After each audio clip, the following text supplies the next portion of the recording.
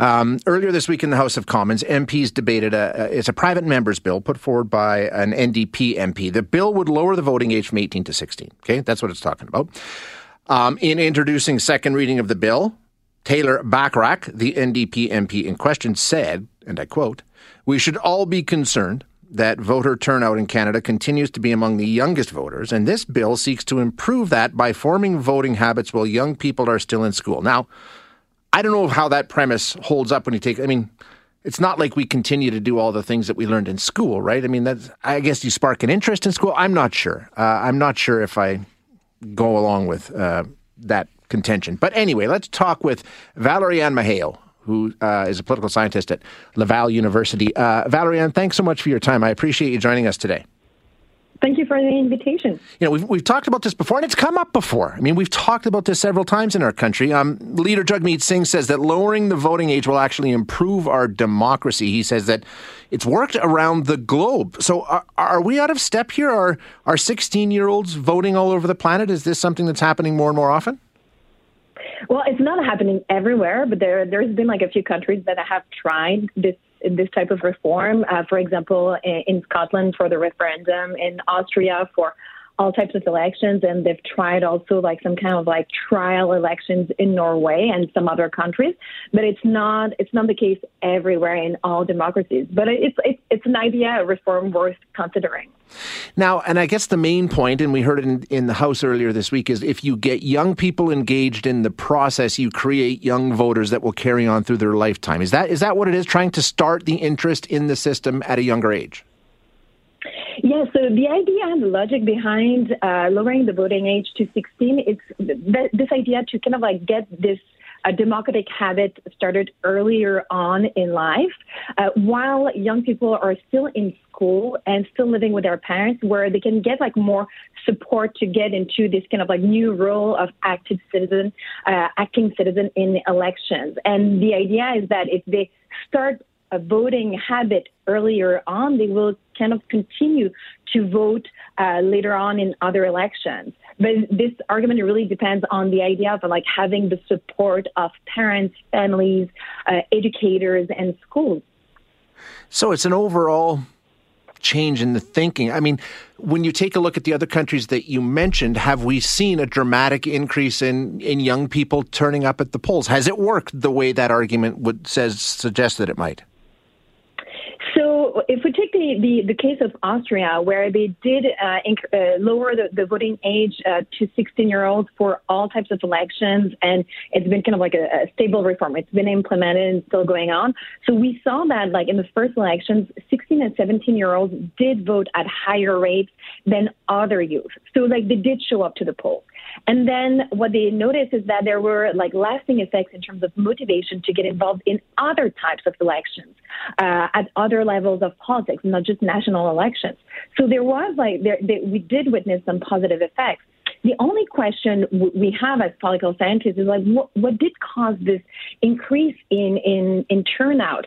And one thing that we suspect is that there was a really big momentum around this institutional reform, and there were lots of civic education campaigns, and there were lots of debates to kind of encourage young people to show up and vote.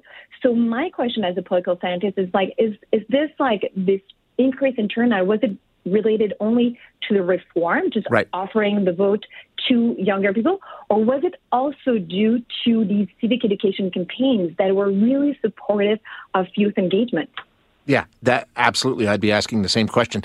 Along that line, critics of this, some of them in Canada during the debate, said the reason it's the NDP that keeps pushing this is because young people are interested in issues typically that adhere to NDP policy, climate change, housing, things like that. That's why the NDP does this. So is there a political component to why certain parties suggest this should happen? Because it would increase their base. Well, I think there are two arguments put forward by the NDP from what I heard.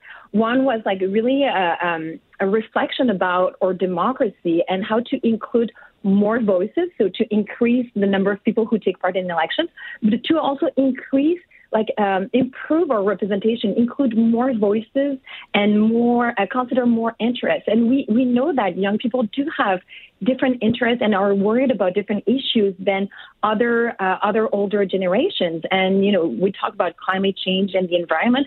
And it is true that younger people are more scared, worried, stressed about climate change than older generations. Mm-hmm. And one of the points that was put forward by the NDP is that if young people are going to be disproportionately affected by decisions made by government about climate change, then they should have a say, which is a fair point. But definitely there is also a partisan angle that we know that youth are usually more left-leaning, are more likely to vote for parties like the NDP and the Liberals, but they do really care about issues like climate change, education, funding for families. And these are issues that are taken up by the NDP, for example. Exactly, yeah. Now, this has been legally challenged in our country. Young people have launched legal challenges based on the charter. Those weren't successful, though, correct? Yeah, no, they weren't successful up to now, but there's an argument made by opponents to this reform that there's a notion of legal age of majority, and then that youth are not politically mature enough to take part in elections. But actually, we have data. So I published an article with my colleague Eric Bélanger on Quebec data that we actually see that young people, are already engaged in politics in diverse ways, fundraisers, donations, demonstrations, and they do have political discussions with their peers. And they're not less knowledgeable about institutions. They're sometimes more knowledgeable than adult youth. They're as politically interested as the 18, 20-year-olds in Canada. And they're not less motivated to be engaged in politics. So why marginalize them from, a political opportunity to, take their place in the political community? Yeah, I mean, it's an interesting discussion and one we've had before. So I appreciate you joining us and walking us through all the ins and outs, Valérie-Anne. Thanks so much. Thank you very much. Bye-bye. Bye.